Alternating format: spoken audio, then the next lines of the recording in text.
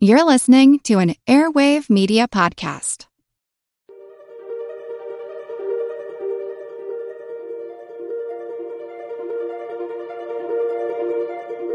Over 7 million different animals inhabit our planet. If you're an audience listener out there that's kind of like, oh, hellbender, aquatic salamander, I'll skip to the episode on the kangaroos or something more. Right. Don't do it. Well, listen to both of them.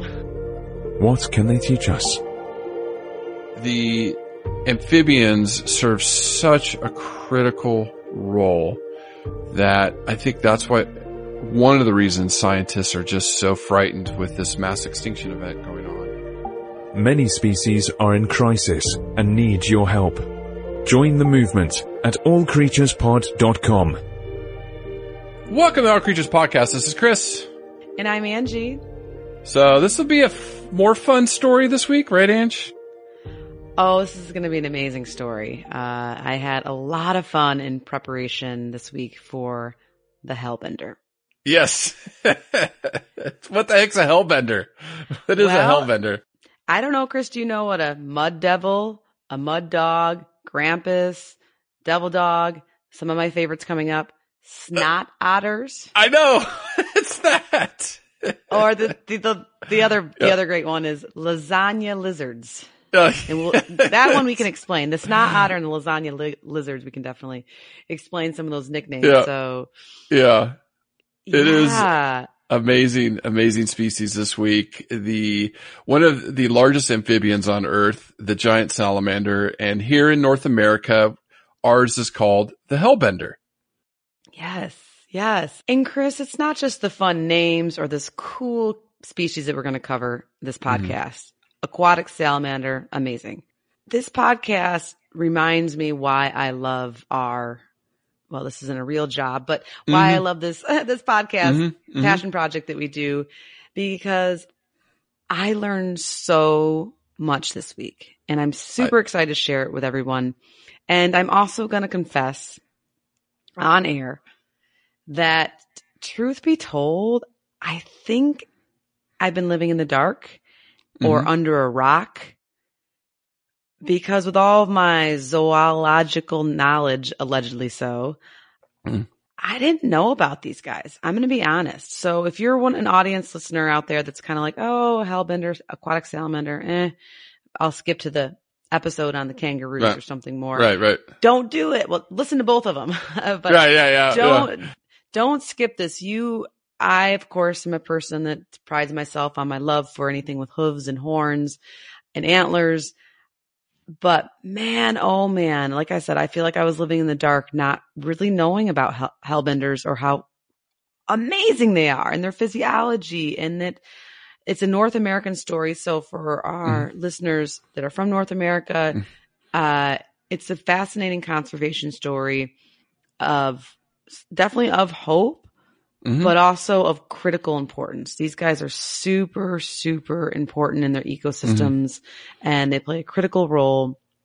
And they're kind of like a canary in the coal mine for water quality. So we're going to talk a lot about water today.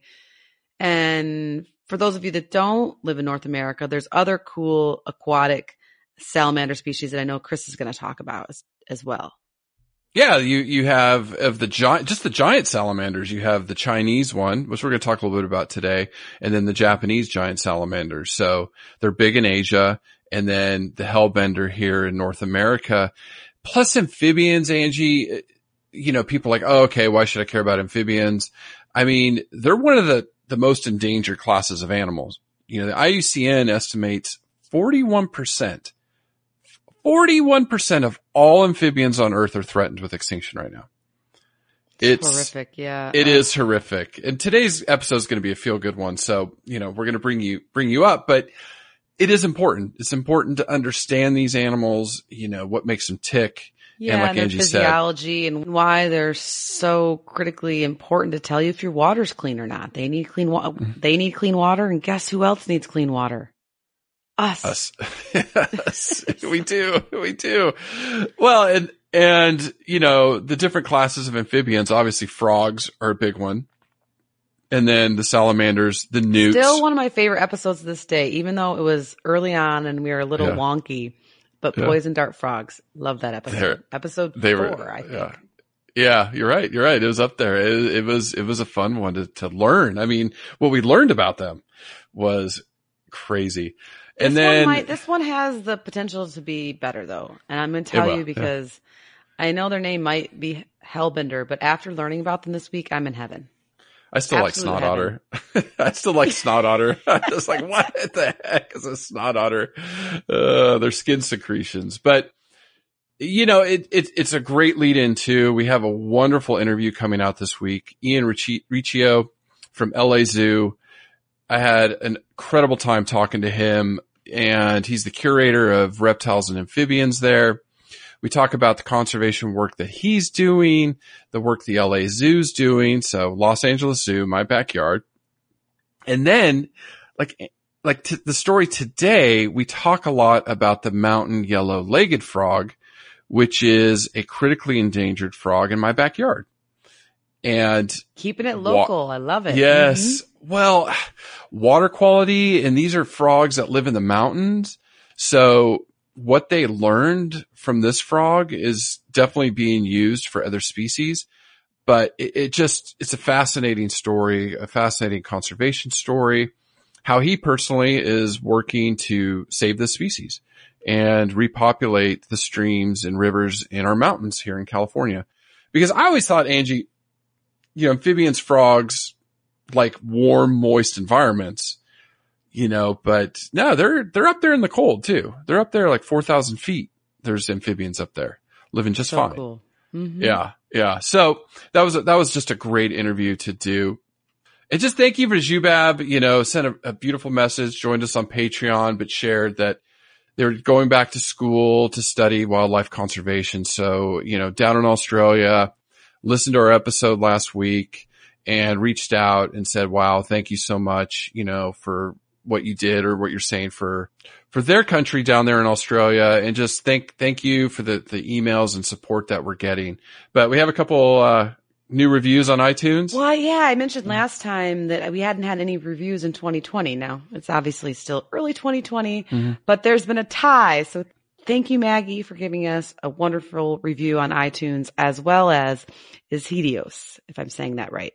ISIDHEOS. And not only does it help us get more circulation on and other hosting platforms, but it's fun for me to read too. It helps me stay up late and do the research and just keeps us going and knowing that you guys are listening and appreciating it. So, but yeah, so I'll just keep giving my push in 2020. Just to subscribe, rate, and review is super helpful. So thank you. And share. I see it all the time on social media. I can't thank you enough. Everybody's sharing our episodes and the stories that we're telling about these species. So thank you so much. And, you know, Angie, we're going to get to it here in a minute, but giant salamanders, I mean, they get big. They get really big. I couldn't believe it. Some of the statistics. That's not otters. I don't know if they're quite otter size. Maybe baby otter. Yeah. Or Asian small clawed otters, maybe. Sure. Maybe. Mm-hmm. Yeah. Mm-hmm. But not the North American river otters. No, those are pretty big. No. But speaking of North America, so, you know, really quickly, we're going to North America and specifically in the United States. But just a quick update, you know, in the U.S. right now, according to our Fish and Wildlife Service, we have over 1,200 animals and 700 species of plants that are endangered or threatened with extinction. So that's 1,200 animals? Yes. It's a big list. It's a big, big list that are endangered. Now, you know, that includes insects, things like that, because insects technically are animals, but you know, that's what the U.S. Fish and Wildlife have down. And looking at North America, I mean, it's a crazy ecosystem. We just have such a diverse ecosystem here, where in the north, the tundra and the boreal forest, then you go to deciduous forests, deserts. I mean, I basically live in a desert mixed in with some deciduous forests or evergreen forests. Prairies, tropical down by you in Florida. I'm in the swamp. Oh, absolutely. Yeah. It's January and there's mosquitoes out. What's up with that? That is Florida. You know, we have a very diverse ecosystem here with a very diverse set of animals and wildlife. And so I just kind of went and looked at, okay, what's our most endangered species here in the United States? So number one on the list is, who's number one? Who's just like almost extinct in the wild? Red wolf. Yep. Perfect. Yeah. It's about 14 left in the wild now, So sad. And Yeah, definitely go back to that episode. You probably know the numbers. 28 and 29. Yeah, look at you. That recall. Yes. Episode 28 and episode 29. So impressive. I just want to play a game really quick. What was Snowy Owls? Snowy Owls was episode 132, I think.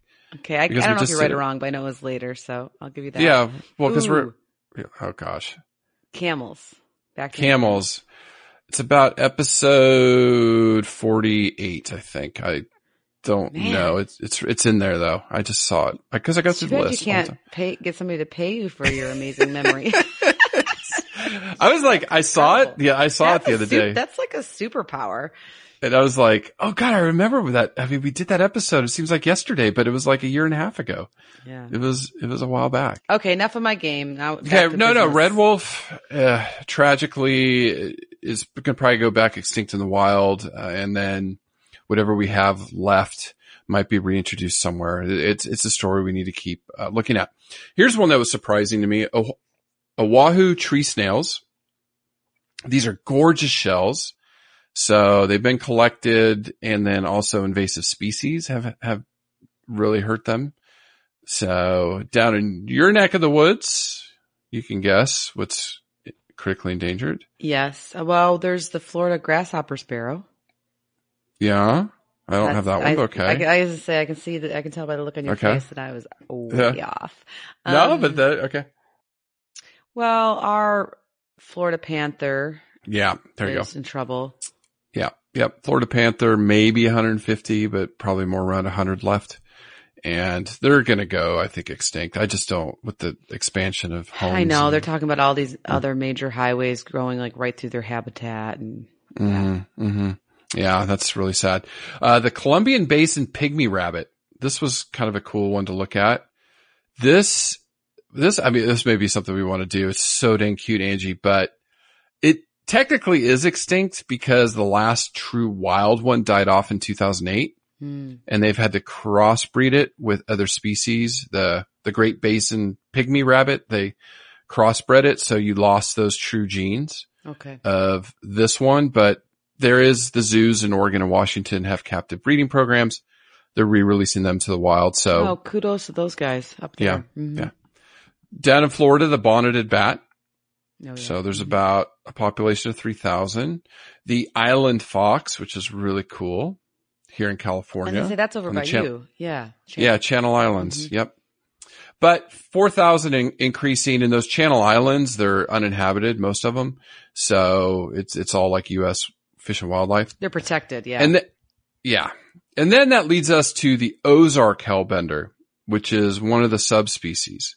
And this one's endangered with about 600 left.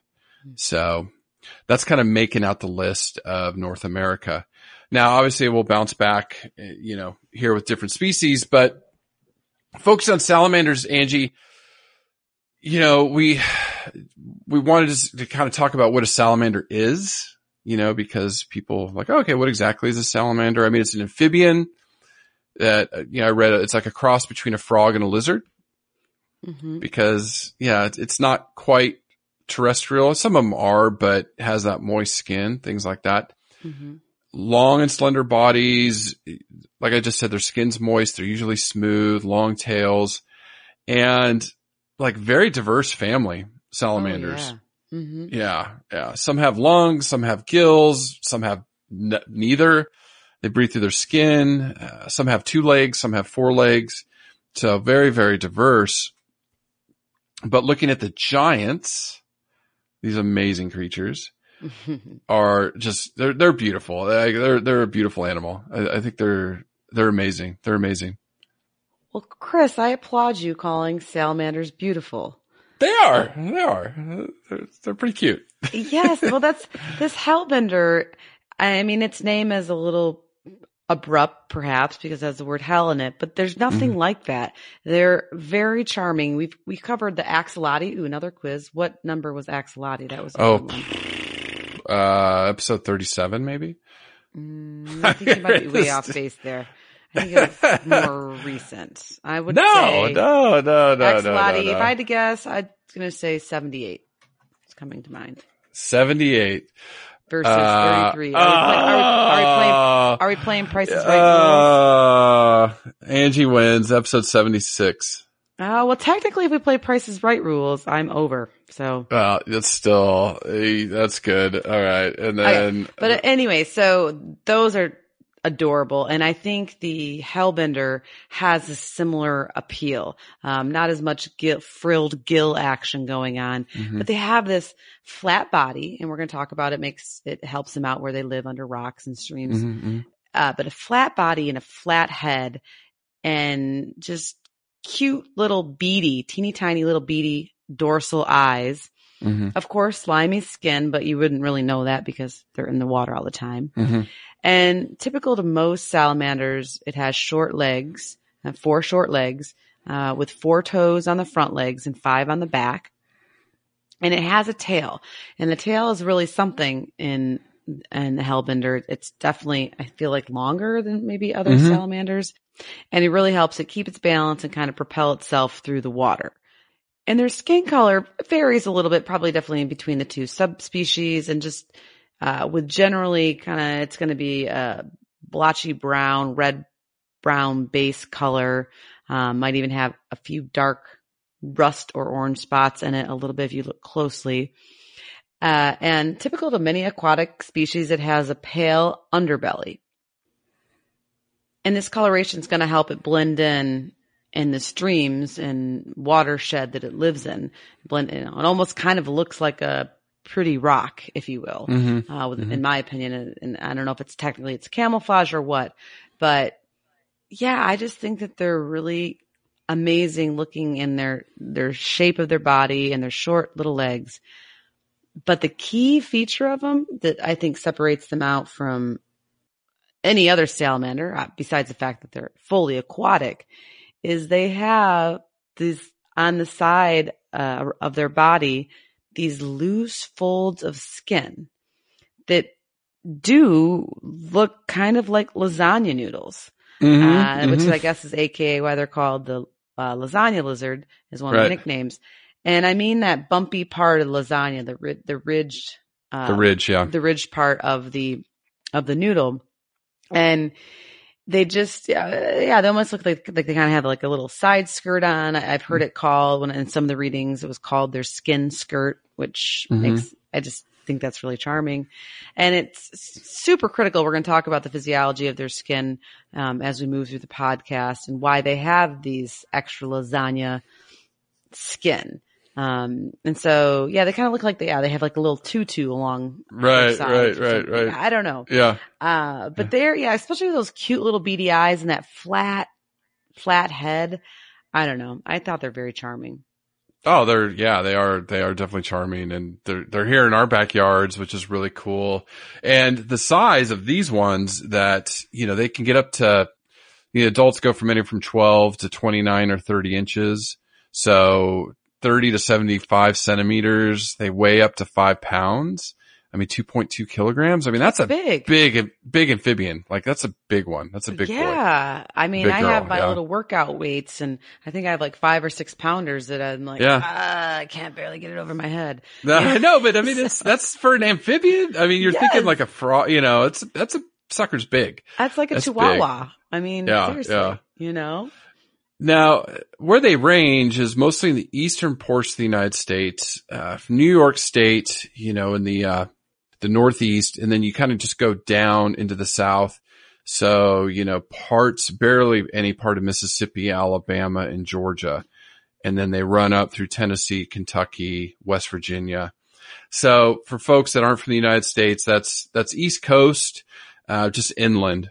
If you go in 100 miles or something, that's roughly where they are. We have in a the mountain streams. chain there called the Appalachians. And so for me, looking at a map, it looks kind of like the Appalachia corridor, more or less. Right. And just, Rocky Mountain streams, things like that you can think of. Now, the other two species, like I said, the Japanese giant salamander is in more the southern portion of Japan, which we covered in Snow Monkeys a few weeks ago. And we're getting downloads out of Japan now, so welcome. I think Hello. some people. Yeah, I know. I love it. I love it. Konnichiwa to anybody listening in Japan. Yeah, no, I was excited when I saw that I'm like, they're listening about Snow Monkeys, I bet.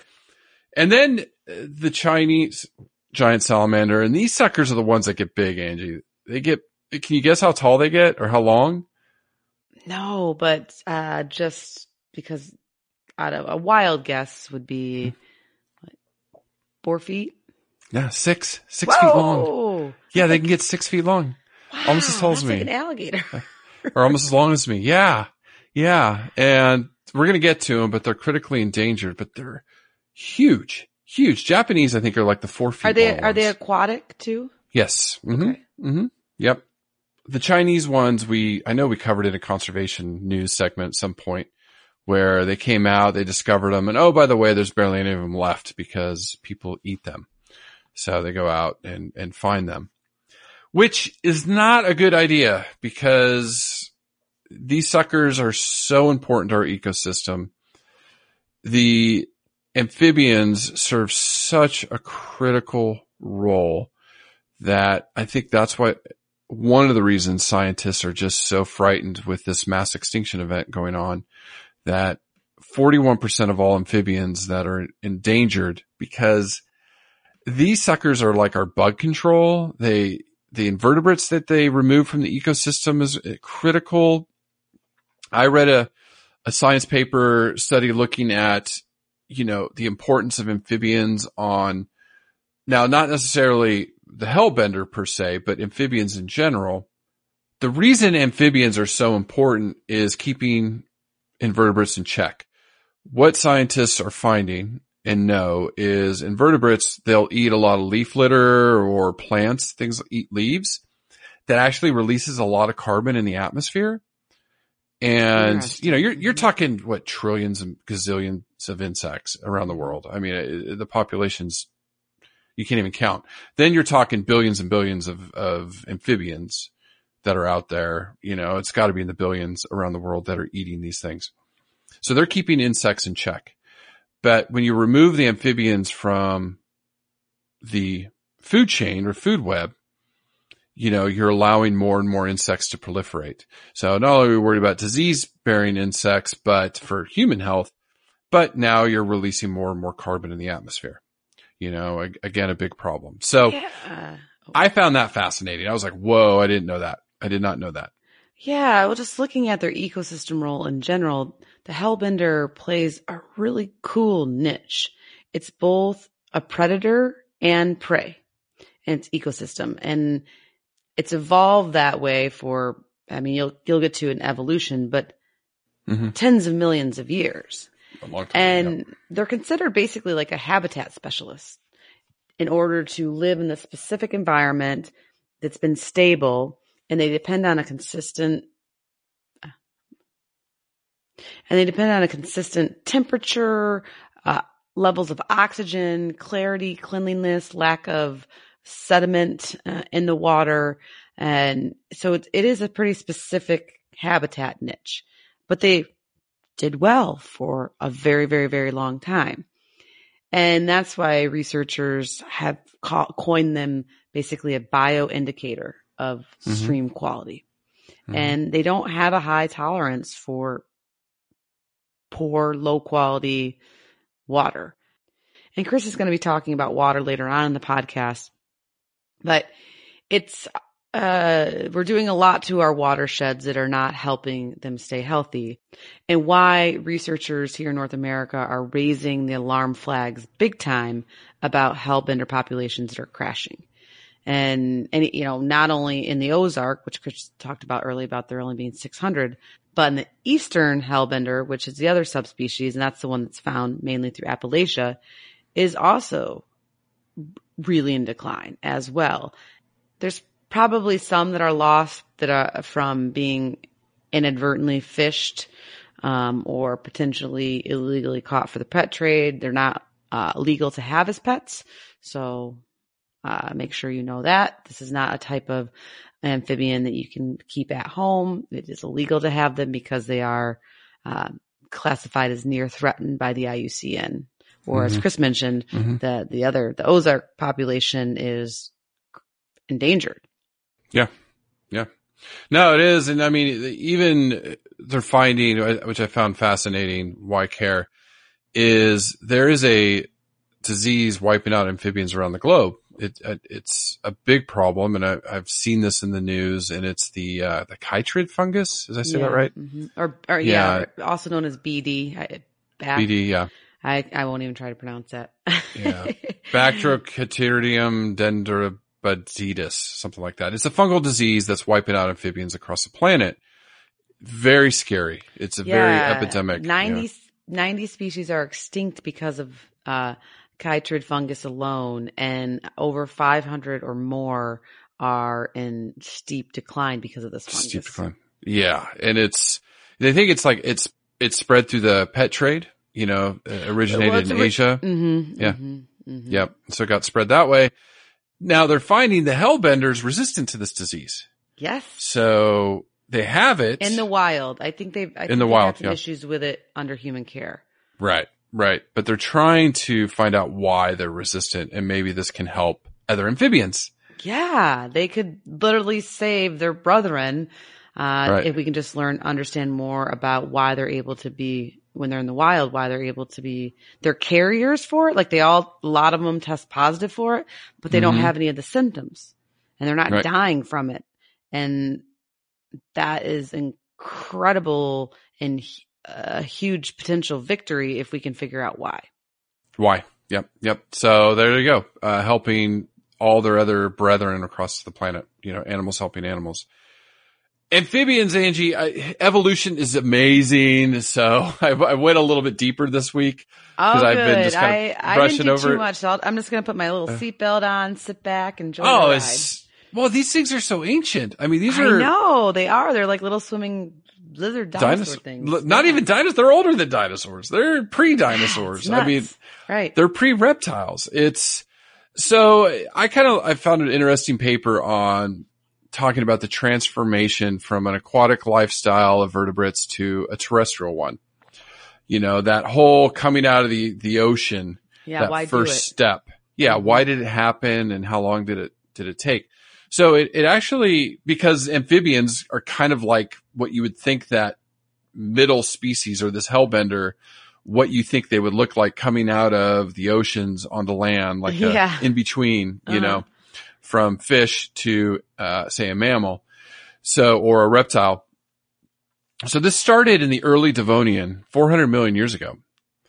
And it took 80 million years into the early Pennsylvanian epic. You can tell an American coined that one. It's pretty funny. Mm-hmm. There's actually a Mississippian epic too. I thought it was pretty hilarious. But that was about 320 million years ago. So over 80 million years, such a long, it's hard for our brains to wrap around that. But that's when animals started to go onto land and explore a little bit until they finally were land-dwelling animals. So that whole took over 80 million years. So why did animals jump from water to land? There's a bunch of different theories.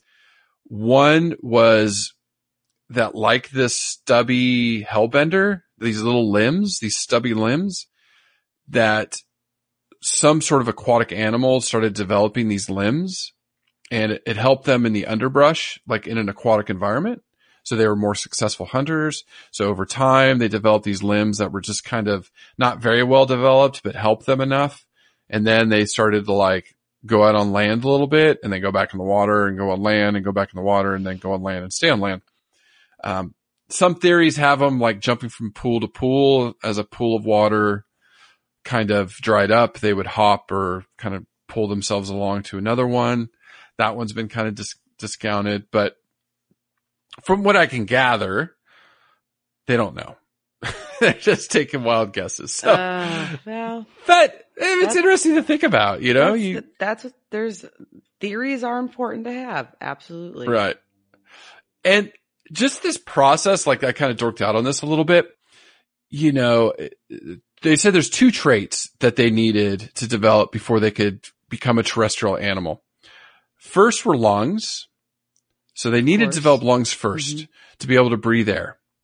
Then the arms and legs had to really become more developed, you know, good muscle mass on the trunk so they can actually pull themselves along and survive. Interestingly, lungs developed first. You didn't, you know, you would think. Yeah. But lungs developed first in bony fishes. And these became in the fish, instead of lungs, air sacs. Right. Which are swim bladders, which they use for buoyancy today.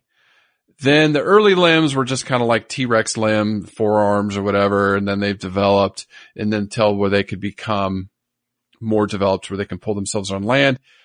Other cool stuff they developed in these 80 million years is feeding structure. So like a tongue, like a good tongue that could move food around. Like it's just so fun to think about when you know physiology. I know. You know, skin that wasn't scales, right? Skin. Right. And then, yeah. And then sense organs to be able to navigate your environment. See and hear and smell and all that right. kind of stuff.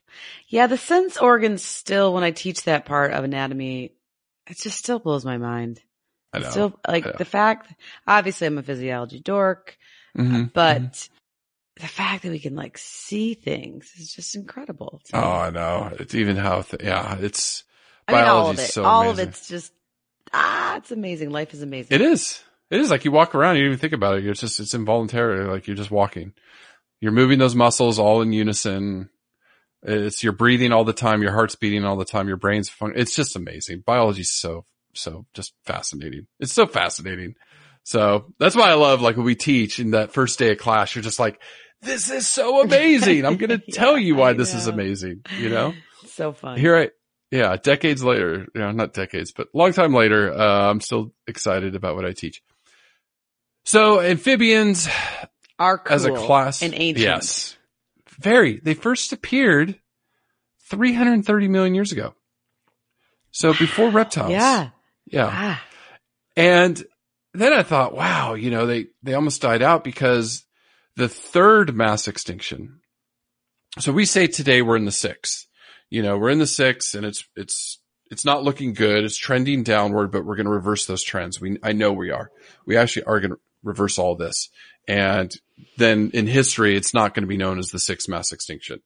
So with that being said, the third mass extinction that the amphibians survived was 251 million years ago. This was the Permian.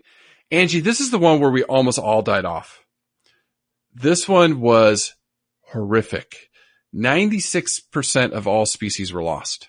That's crazy. 96%. It's somehow life. Most of them were deep in the oceans. Yeah. Some on land did survive, but this was called the Great Dying.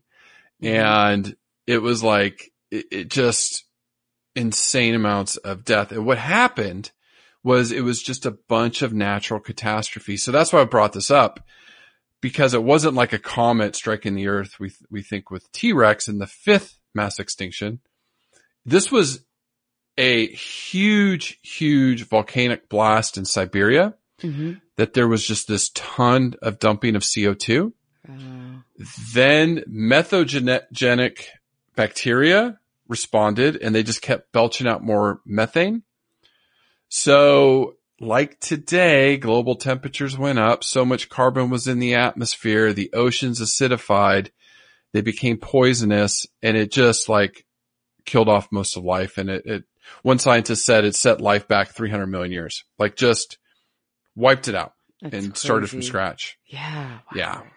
Yeah. So I kind of took that as a warning on where we are today. Like, it's, if you think climate change isn't a big deal, this is the stuff that history has taught us that it should be.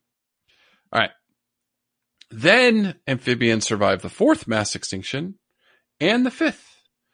And then here they are today. So, that's kind of the story of amphibians. Now, specifically giant salamanders, these Chinese, Japanese, and hellbenders are ancient. So they're ancestors of the Cryptobranchidae, and they diverged from all other amphibians over 170 million years ago during the Jurassic period. Wow. 170 million years. Now, this is the most isolated family tree in amphibians. Out on a limb by itself. It's his own solitary branch. These things are so unique. So unique. And that's why we should care again. Because they're incredibly unique. They're incredibly ancient. They've been around a long time. And we really need to protect and learn more about them. They're phenomenal. Just to wrap this up, there's 2 species of hellbenders that exist in the United States. There's the Ozark, which we talked about, that's critical, or that's endangered, and Cryptobranchus alleganius bishopi, and they are located in Missouri and Arkansas. And then the eastern hellbender is Cryptobranchus alleganius, and that's more broadly through this Appalachian region from New York to Georgia and east or westward a little bit in the United States. Okay. All right. So I did find, and I haven't said this one before, the largest amphibian ever. Ooh, I thought you just mentioned it. No, 6 foot is huge. Yeah. So guess how big this one got? Oh, my word. Oh, if 6 feet isn't big enough, what, 12 feet? I don't know. Higher. What? This thing. All right. Prianosuchus. They found fossils in northern Brazil, luckily lived 290 million years ago. Okay. Long time ago. Was 30 feet long or 9 meters. Wow. 3 stories tall. Weighed 2 tons or close to 2,000 kilograms. And it was an amphibian? 4,000.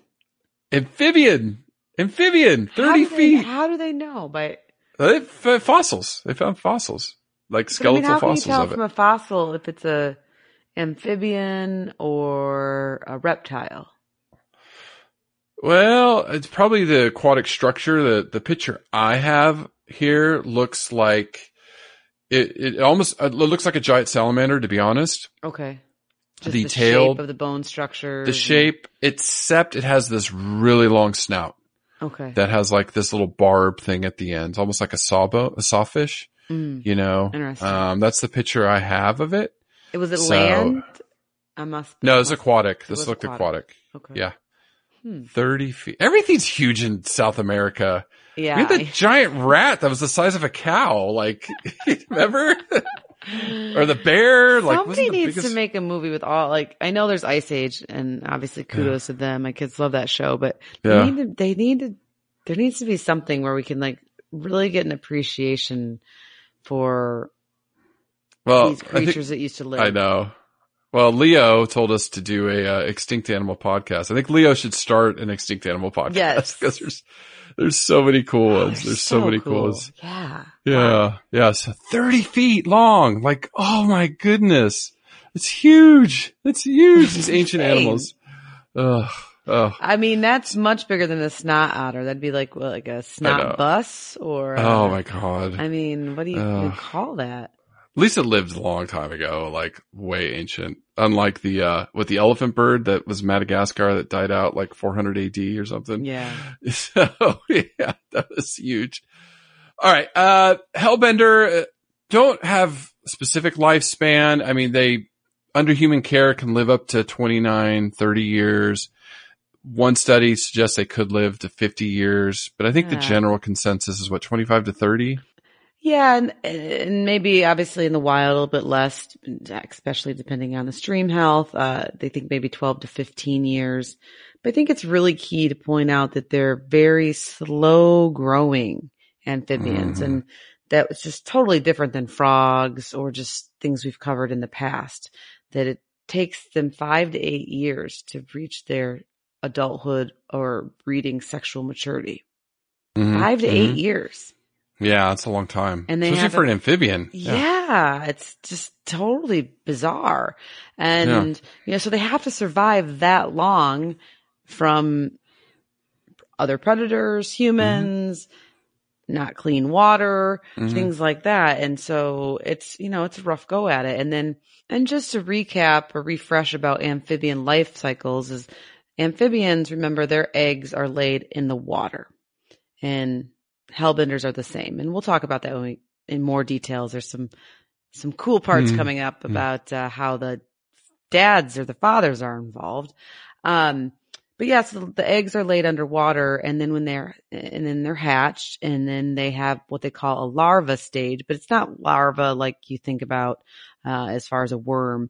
They look like a baby amphibian, or the hellbender looks like a tiny hellbender, but they're in that phase for 2 years, pretty small in size and easy prey for fish.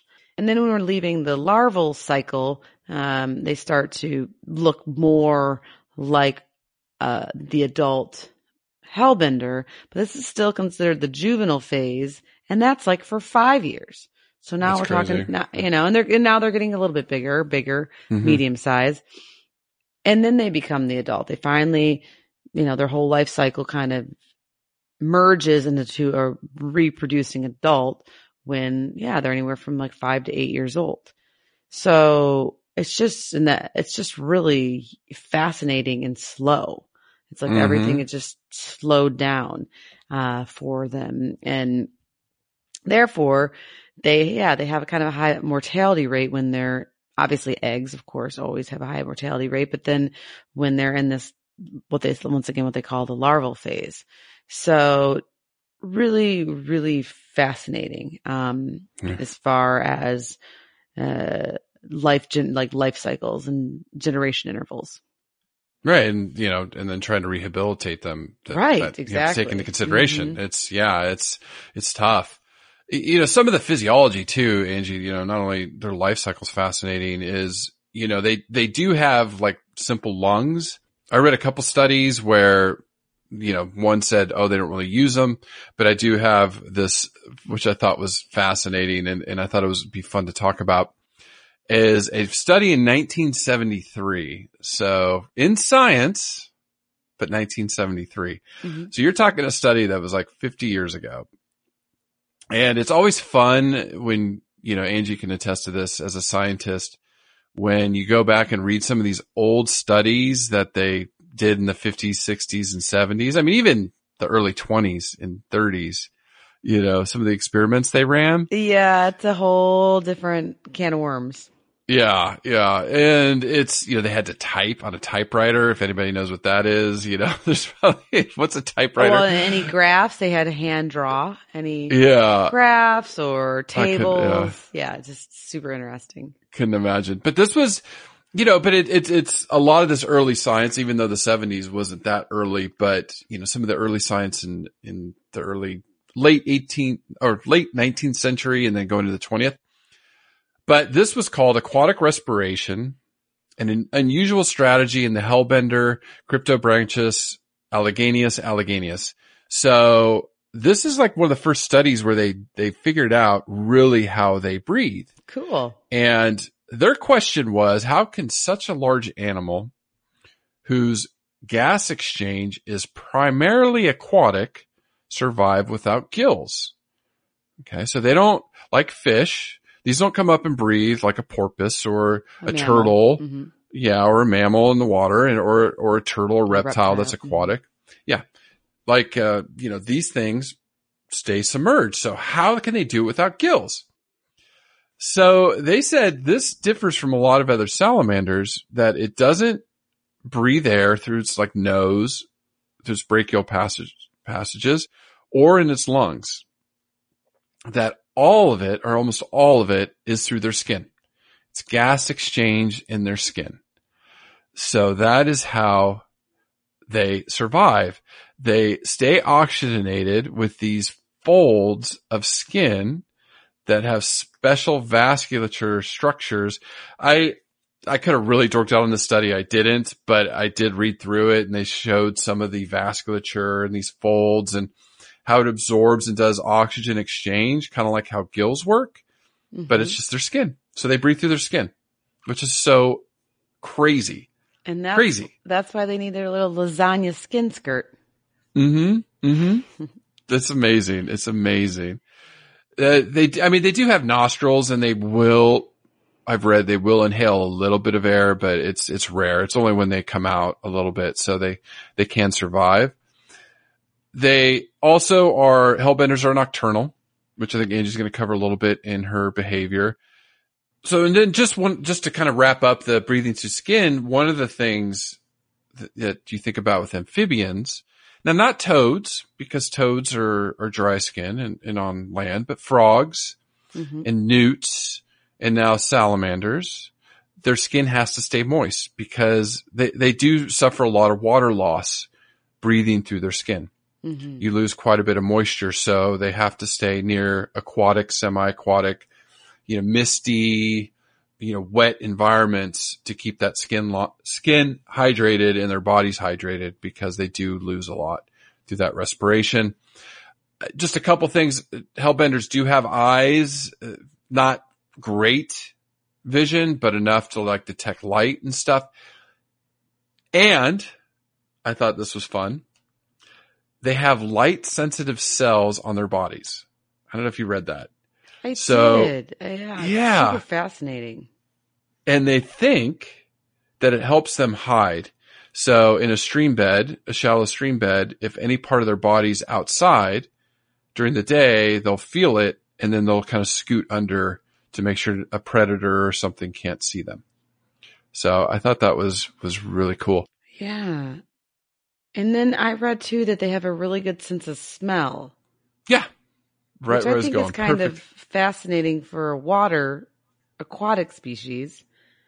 Oh, I know.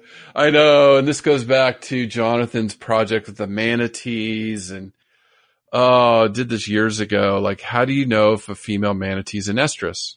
Right. And is it hormonal, through her urine and through her feces, and the males can smell that and they track her down, because there's this, it's the craziest thing with manatees. Again, a fascinating species we covered a long time ago, where during the mating season, females will have what episode number?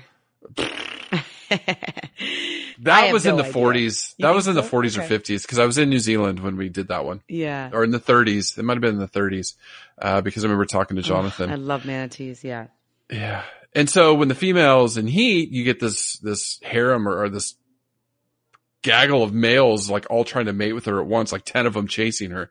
And so we were trying to figure out, was it hormonal, and can you pick it up in the water? And I'm like, how? Right. I know sharks have a good sense of smell. Yeah.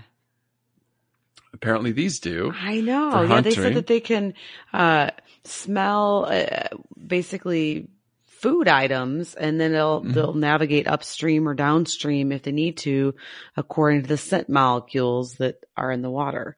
So it's when in relation to hunting, when it's one of their most important senses. Right. And they can detect vibrations along their body too. Mm-hmm. Similar to fish. Yeah. They're called lateral lines.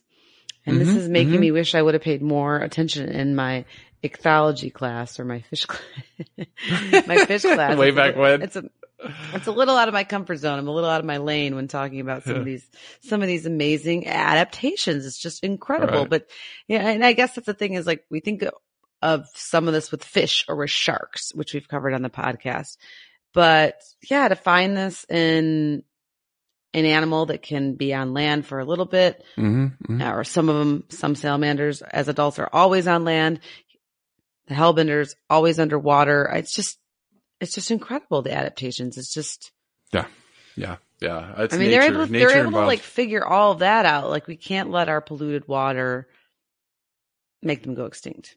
I know. They're too cool. But, and I didn't, once again, being naive and living in the dark and not really knowing much about hellbenders, shame on me. It's probably one of the worst I've felt about not knowing about this species. I'm why have I been denying myself this amazing information for so long? But for those people that maybe do live in Appalachia or are fans of hellbenders, there's a couple misconceptions that, just since we're scientists, we always want to clear those up. One is that they have that salamanders in general, or the hellbender, can have venomous fangs. Mm.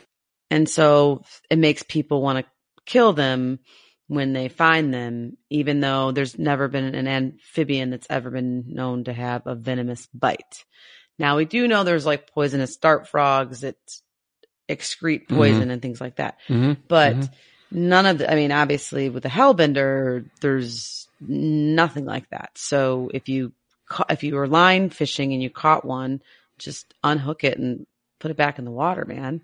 There's not very many of them left. And I think a lot of parts are federally protected, so people aren't fishing anyways where they live, but still. And then for fishermen, which I come from a long line of fishermen for sure, but there's also kind of like a little myth that, hellbenders drive bass and other game fish away by eating their eggs. So, but scientists that have done population counts and trying to learn more about their behavior and physiology can't find any of this type of food stuff in their stomachs. They haven't found bass eggs or other game fish that fishermen do go after. So it's not really a reason to kill them because they don't even do that as far as scientists can tell. Well, I mean, their diet, 90% of it is crayfish? Yeah, exactly. Yeah. Crawdads, yeah. Who doesn't like little lobster? Yeah, I know. I went down the YouTube, wonderful hole of wonderful black hole, a hellbender hole. It was amazing. This past week where I found myself, I think John was like, "What are you doing?" I'm like, "I'm watching a hellbender eat a crayfish." And he's like, "What? What are you doing?" And I'm like, "It's just very zen. It's very peaceful. Just leave me alone." Right. I have, so yeah, anyways, what did we do before YouTube? My goodness gracious. I don't know. We used to go play outside. Yeah. We used to have to pay somebody to fix our washing machine or dryer. Now, I say we because, John and I are one. But now John can just find a YouTube video and fix it himself. That's true. So very true. Very true. But yeah, no, but they will eat insects and fish, and tadpoles. But once again, they don't go necessarily after, bass caviar or bass eggs. That's not in their typical, plate. Dinner like menu. You said, it's 90%, crayfish. Crayfish, yeah. Who doesn't like a crayfish, crawdad? Down there in Louisiana. That's right. Well, they're not even Louisiana, in Appalachia, near Angie. No. So, cool behaviors though. I mean, we've kind of already alluded to some of it, their life cycle, but. Definitely. I think that, I love watching them eat in general, but they are nocturnal for the most part. Not fully nocturnal, just predominantly. And that's when they'll do a lot of their hunting between dusk and dawn. But in general, during the day in the wild, they're a little bit boring. They're typically they're smart. I shouldn't say they're boring. They are hiding from predators and they're usually hiding under rocks. And that's where their flat head and kind of sleek, flat body really helps them out because they can just get in those little nooks and crannies and they blend in with the rocks more or less. And although they're very big, you really can't see that they're there. And so, watching a lot of videos about researchers, that are working to try to tag them and learn more about their health and check to see if they have, the chytrid fungus, that they have these amazing rock lifters where it's like, I had never seen this tool before, which why would you? I don't really go out in streams very often but yeah, that's almost like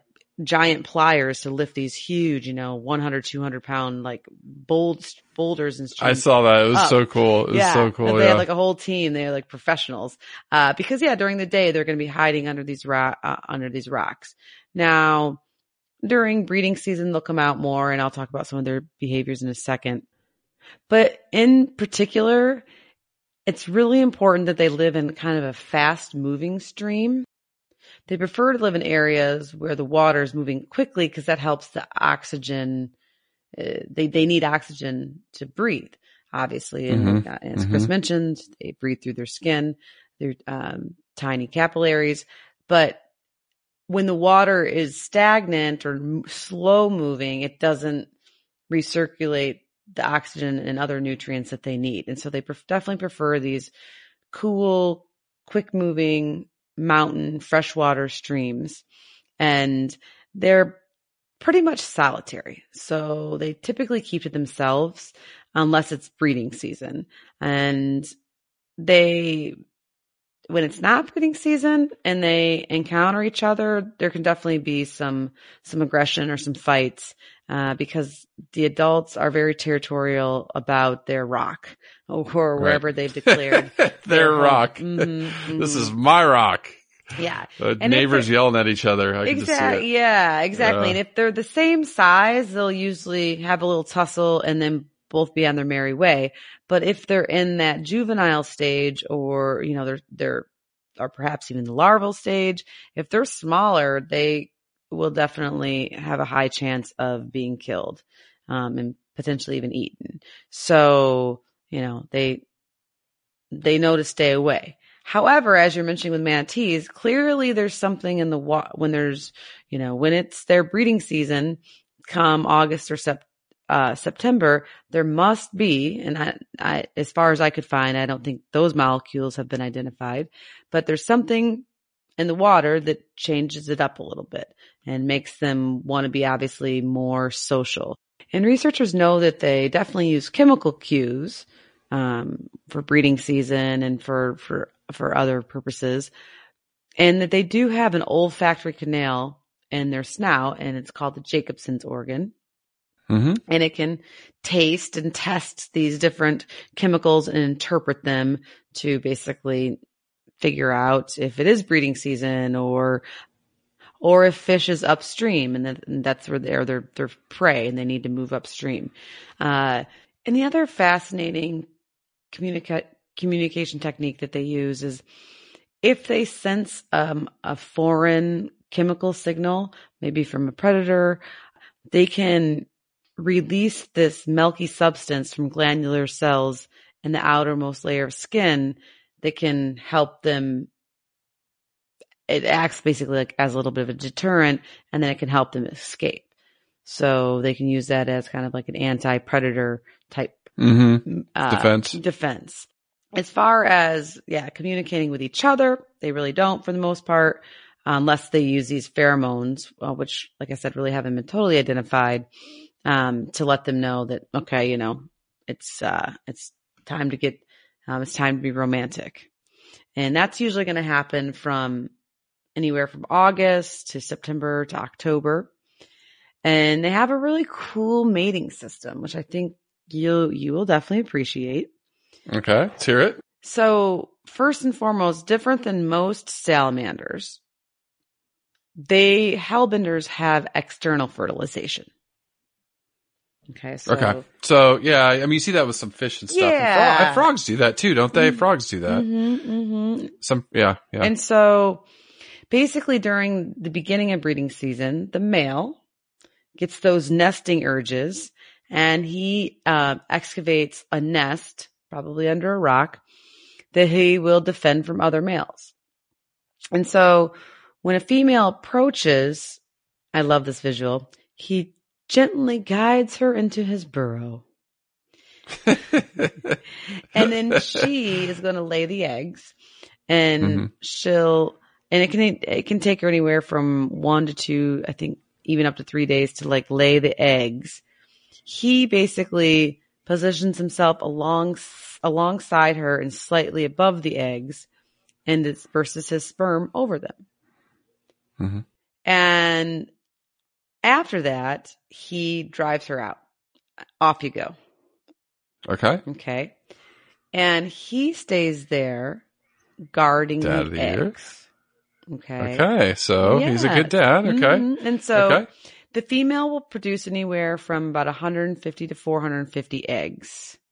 And the incubation period or maturation for the eggs is about 45 to 80 days.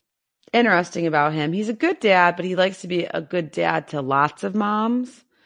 So, you know, why not?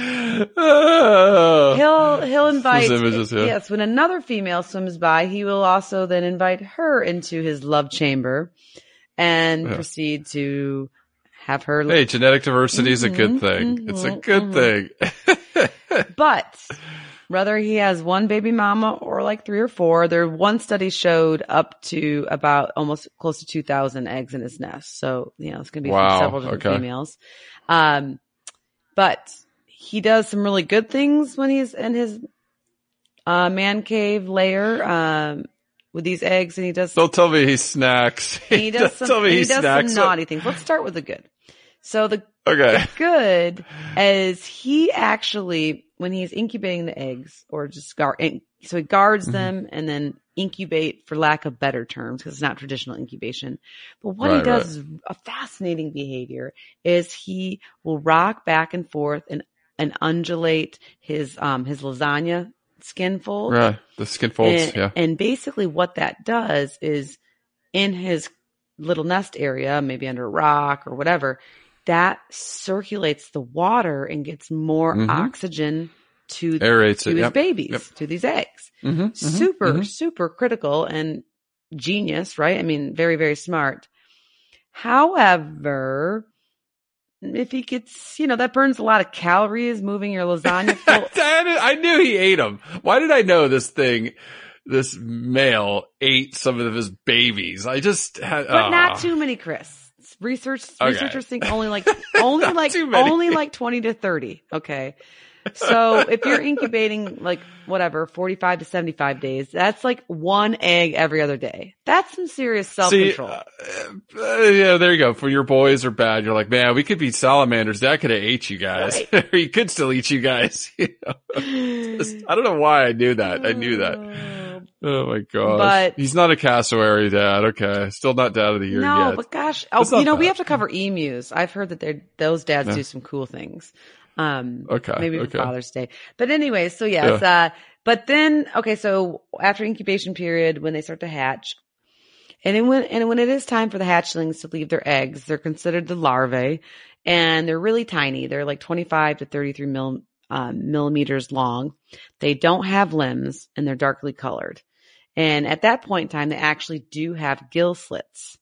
And once they reach the juvenile phase and into the mature phase, they'll lose those gill slits. But just to recap, it's so fascinating, that life cycle is they're in this larval phase for 2 years and the juvenile phase for like 5 years. And once again, they're not going to, participate in any adult reproduction until they're 5 to 8 years old. So it's pretty nuts. And, that's long. That's long. And for researchers, really, you can only tell a male and female apart because there's no sexual dimorphism when they're adults. There's no like size difference or coloration pattern difference. So really, it's only during breeding season when the male will have a swollen cloaca. That's about it. So I'm sure, those that are taken care of under human care, with some of the zoos that are doing a great time breeding them under human care and learning about them. In fact, I thought of you when I was reading this because I came across a thesis, I believe, from 2017, so really recent. And the student Rachel Settle, awesome. She did all this amazing work. She first did a lot of research trying to understand the reproductive physiology and then parental care of hellbenders. So she started by, she's out of Missouri State University, and she started by partnering with the St. Louis Zoo, which is just an incredible zoo. They've got so much awesome stuff going on there right now. But so she did all this behavioral recording and trying to learn about them. And then from watching them under human care and beginning to understand a lot more about this parental care that really probably hadn't been reported much, she then went out in the wild and collected video footage of hellbenders in North Fork in the White River a pretty common area that they're found in, and record all those cool male behaviors as far as parental care for the eggs and doing the tail fanning and the lasagna skirt fanning, and just real fun stuff. And I'm like, gosh, that'd be that was a cool master's research and really, I know, really helpful to the literature, because there's just, there's stuff out there, but not a ton. So thank you to Rachel. We appreciate that. I love the research. Love it. And the other paper that I found that I wanted to highlight is more for the Eastern Hellbenders. A group went out and trying to figure out demographics in the Southern Appalachians in Tennessee. And basically what they found is the density of Hellbenders was, because they would tag them and catch them up, and the density of them was actually a lot higher than they thought as far as the amount that lived in these certain streams in Tennessee and the national parks, and as compared to other places. And I know it maybe seems like not that big a finding, but it just goes to show the national parks are such an important treasure in order to protect wild species. And that there needs to be legislation not only for our existing national parks to keep them protected, but to add more of them, because that's that's what they need to survive. They need these, these natural safe areas where they're protected, and, and that they're, that they're not open for business. They're not private lands, that the animals can breed and reproduce there, because studies show that that's where they are hanging out, which makes sense. Well, and I think that's why, it just harkens back to episode 121 with the Endangered Species Act, where we had the lawyer, Brett Hartle, on from the Center for Biological Diversity, protecting our national parks from exploitation, where we have to stay on guard and we have to keep protecting these wild spaces because they're disappearing. And it's not just the United States. I mean, we look at Australia. Last week, you and I were talking about where the fires were, and it was in their national parks, which is what makes it so horrific. But, these wild spaces in Africa, Asia, Australia, and here in North America and South America, we need to keep fighting and protect it, because, like you said, it helps species like the hellbender. And with that being said, Angie, overall hellbenders as the total species are near threatened by the IUCN. There has been a huge decline since the 1980s. So in the last 34 years. But I mean, they're near threatened with the population decreasing, but that was last assessed in 2004. I know. And that's where it's like, I was thinking about, looking up IUCN again, and I always go and look for numbers outside of that. IUCN can only do so much. I mean, they're the gold standard that we look at, but, we do have to look at other sources too, where populations are concerned, because IUCN can't do it all by themselves.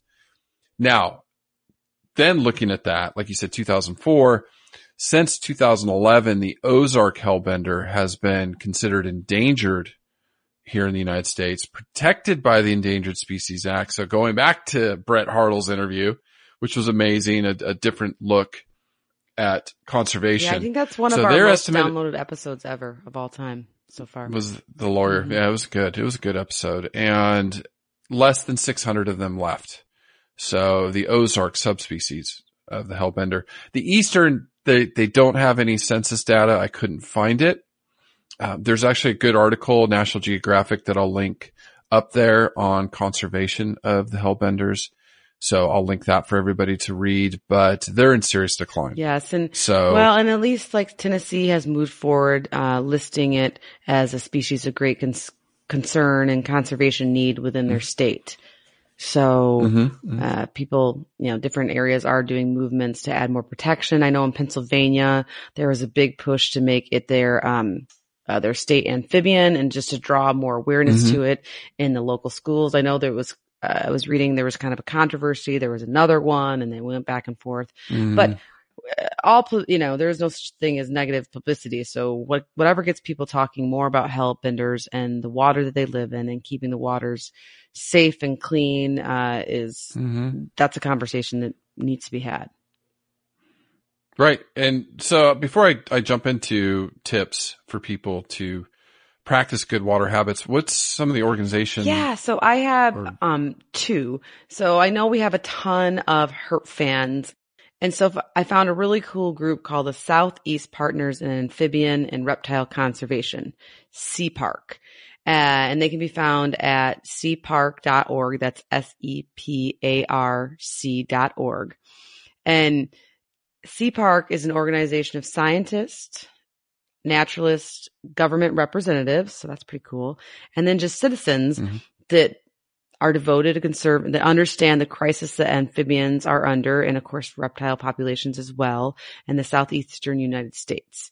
And they have a lot of different species that they highlight, and one of them is the hellbender.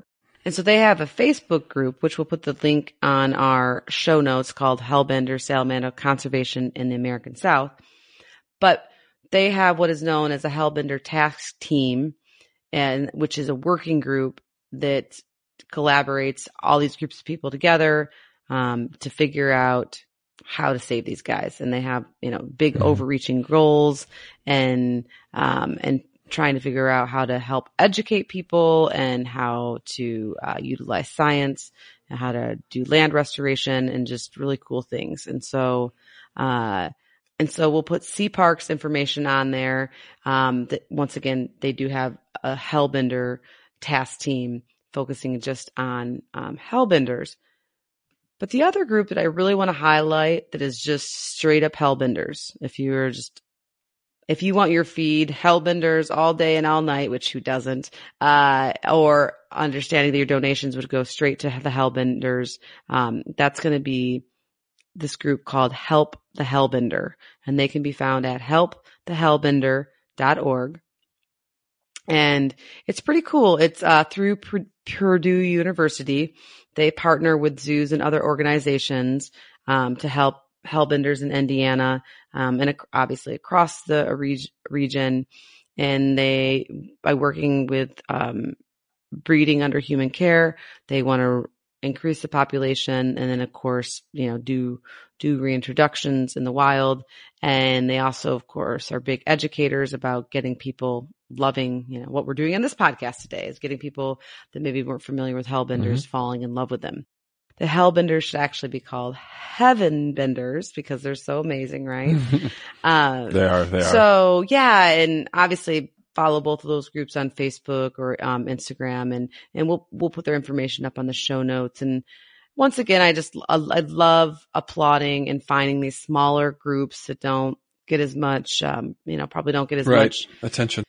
That don't get as much, perhaps bells and whistles as some of the organizations that cover maybe the more gregarious species. But I definitely think that if you are, a person that loves amphibians or reptiles, man, this hellbender is just so cool. It's so cool. It's really cool. It is. It was a fun species to learn about this week, and just some final conservation tips on how to kind of help keep our aquatic streams healthy, and some of the things you can do in your household. The number one advice we have to give is switch to less polluting household products. So shop smart. So try to avoid detergents with phosphates, cleaning products with triclosan, and antibacterial soaps. It all harms aquatic life. So when you use that in your sinks, you wash it down, and then it goes, a lot of places in the United States and elsewhere in the world, it goes into our streams and can harm aquatic life. Vinegar also, and water. Be careful in your... That's what we use. Yeah, that's a good one. And once you get used to the smell, it doesn't bother you anymore. It's like the clean smell, vinegar. Rotten eggs. Yes. But be careful in your kitchen. It's interesting, Angie. I read this travel blog from this South African in New York, and he's like 10 things I learned about Americans. He couldn't believe how much water we waste because we let our faucets run constantly. in South Africa, they consider that criminal because they're in such horrific drought and they're in this crisis. He just couldn't get over it. So, you know, when you wash dishes, if you use the faucet, you know, you can fill up both sides of the sink. Also your fruits and vegetables, you know, don't let the water run, fill up some water and rinse them all and then let it go. So that will save some gallons. And then the final thing just this week is dispose of all chemicals properly. Things like, you know, paint, turpentine, oil, recycle your oil, take it to a local garage or something. Do not pour that in the environment. A lot of times we'll have like chemical roundups. So we always save ours, for when that happens. Yeah. But, I'm sure obviously if you got online, if you needed to get rid of something, there's always a place that'll take Don't pour it down the sink. Please don't pour it down the sink or in the dirt outside because that can leach down in the groundwater. Recirculate their water, and yes, they clean it and filtrate it and do, you know, and they make it clean again. So don't make their job harder by putting more junk in it. Yeah.